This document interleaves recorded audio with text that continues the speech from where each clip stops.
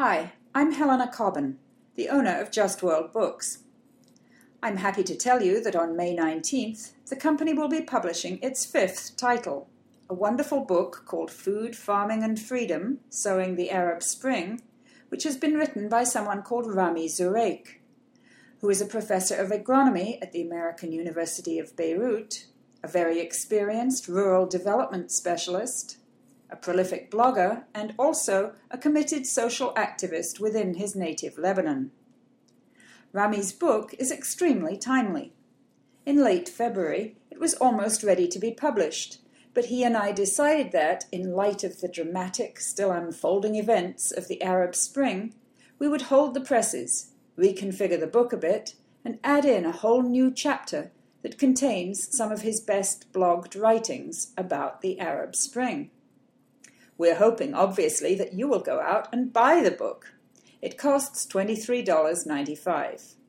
It's written in a lively, easy-to-understand way, and it gives you a lot of great background about the socio-economic situation and especially the plight of rural and agricultural communities in the Arab world that helps to explain the outpouring of anger and the strong calls for human dignity that we have seen throughout the Arab Spring.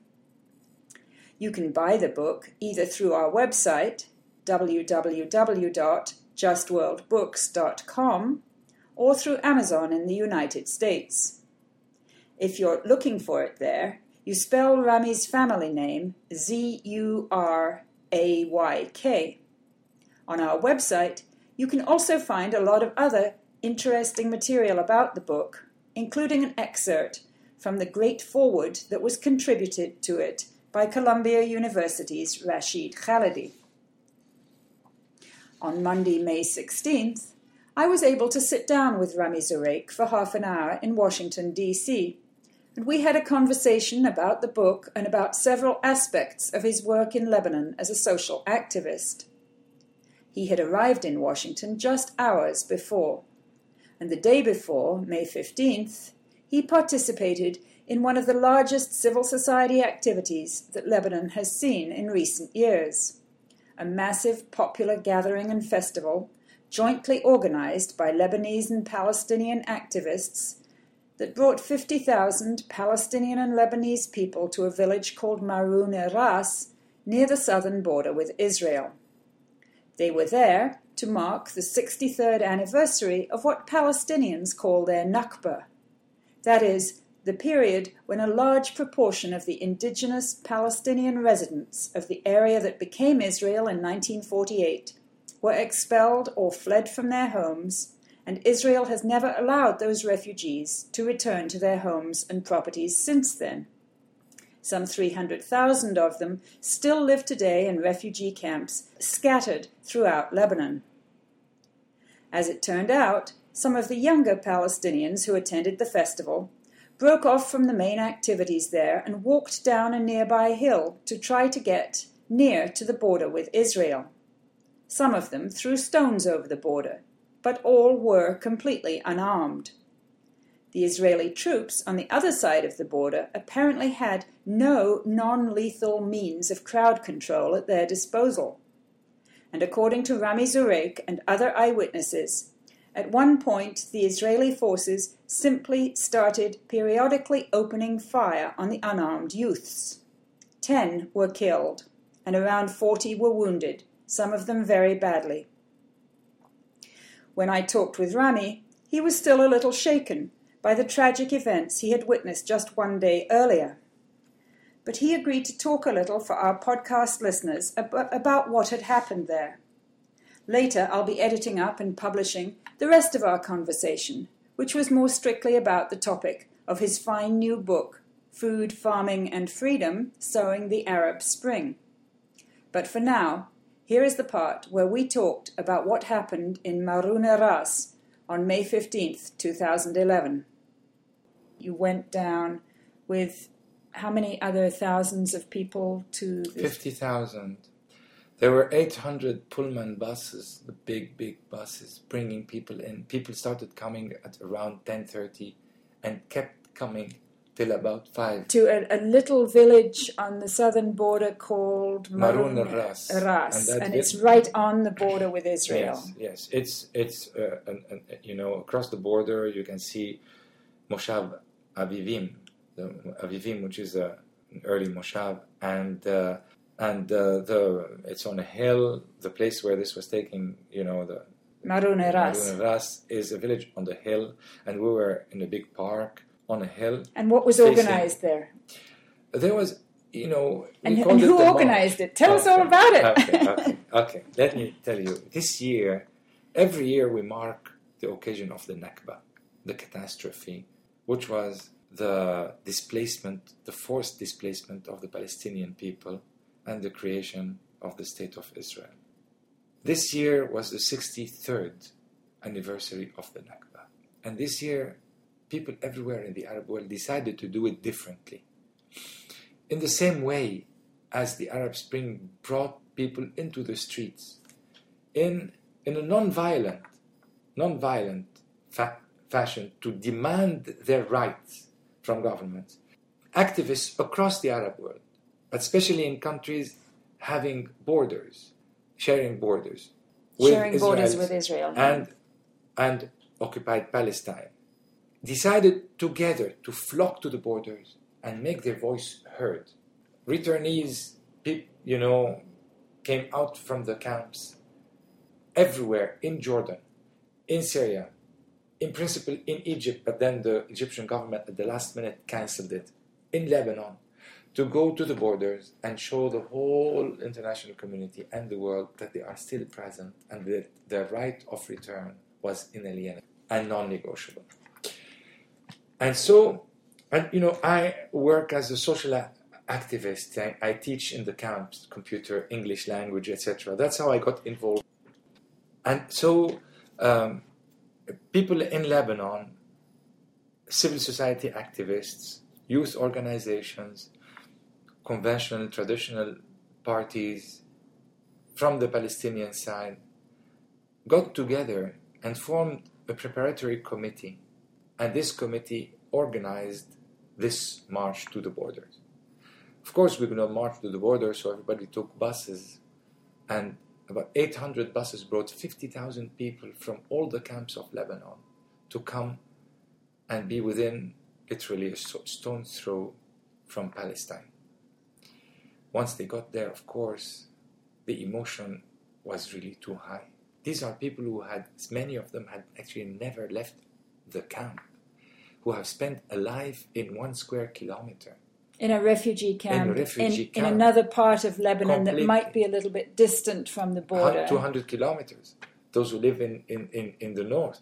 Many of them have seen their camp totally destroyed by the Lebanese army in Nahr al-Bared and have been brought in here to sit 500 kilometers away from Palestine. They could almost extend their arm and reach it. So they went down to the fence, wanting to demonstrate and put the Palestinian flag on the fence. And the Israeli army shot them like birds on a wire. I was there. I helped bringing the wounded and the dead. How many people were killed and 10 wounded? 10 people were killed and about 40 people were wounded, some of them extremely seriously. Were they trying to go into Israel? No. There are 2 fences and there is a road between them. It's impossible to get into them. The Israeli army shot at people who were getting close to the fence, and sometimes it shot at people who were back, maybe 50 or 60 meters back. They just picked one person, and everybody was unarmed. This was a demonstration that was happening under one flag, no party flags, just one flag, the Palestinian flag. People who were wearing one hat, a white cap with the Palestinian flag on it. There were no partisan flags. Nothing could identify people in there. So it wasn't all a plot from Hezbollah, or people are saying it was a plot from Syria? Syria has enough problem of its own, in Syria now to be able to come and plot. But plotting for what? What is the point of the plotting? This is what we do every year. We mark the anniversary of the Nakba. And this year we wanted to march and make our voice heard. And we invited all the international media to come and film, the Palestinians shouting towards Palestine, we have the right to return to our land. That was the point of this march. There was no other point. And look at the list of those who were killed. All of them are Palestinians. We know from where they are from. We know their names. Look at those who were out of the 40 who were wounded. There are about 10 who are Lebanese. None of them from the region there. All of those are people who wanted to go and demonstrate and touch the soil of Palestine. This is a very emotional moment for many people who have been dreaming and hearing about Palestine without ever being able to see it. Did it get a little bit out of control beyond what the organizers had? Yes, indeed. I was involved in organizing the media aspects. As I said, because I work in the camps and I was asked to come, especially that I speak English and French and therefore could communicate with the foreign media. And I can vouch that this was going to be going there and then having a festival close to the border while watching Palestine with huge loudspeakers aimed towards the border so that people even in the villages, but certainly in the Moshav and could hear us. That was basically the point. Loudspeakers with music and yes. First there were, the speeches. The unavoidable speeches, which were boring as hell. And I don't think hell is boring, but they were very, very boring, very classical speeches. Mm-hmm.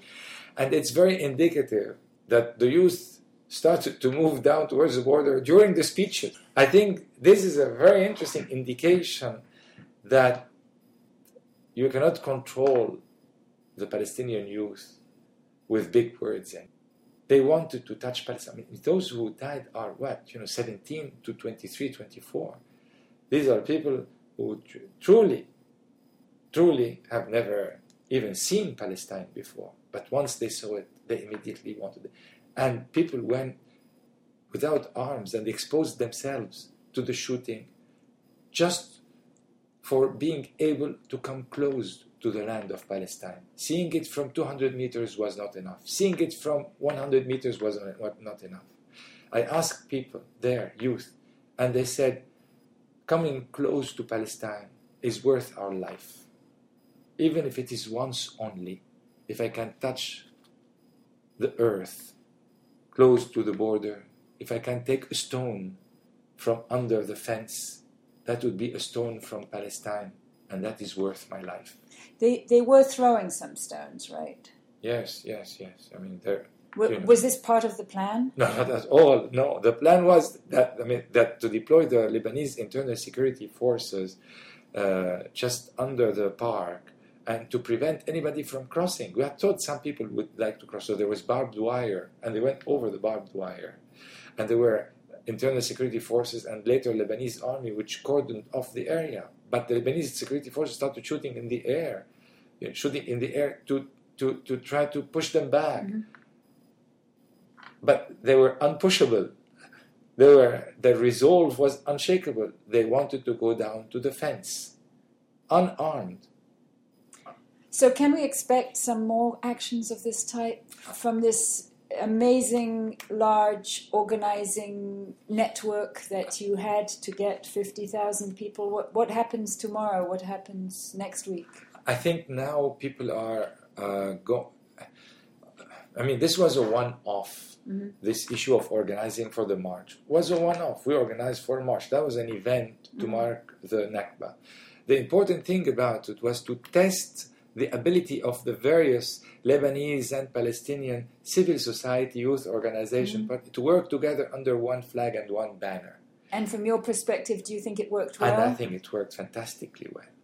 The ability to come together under one banner.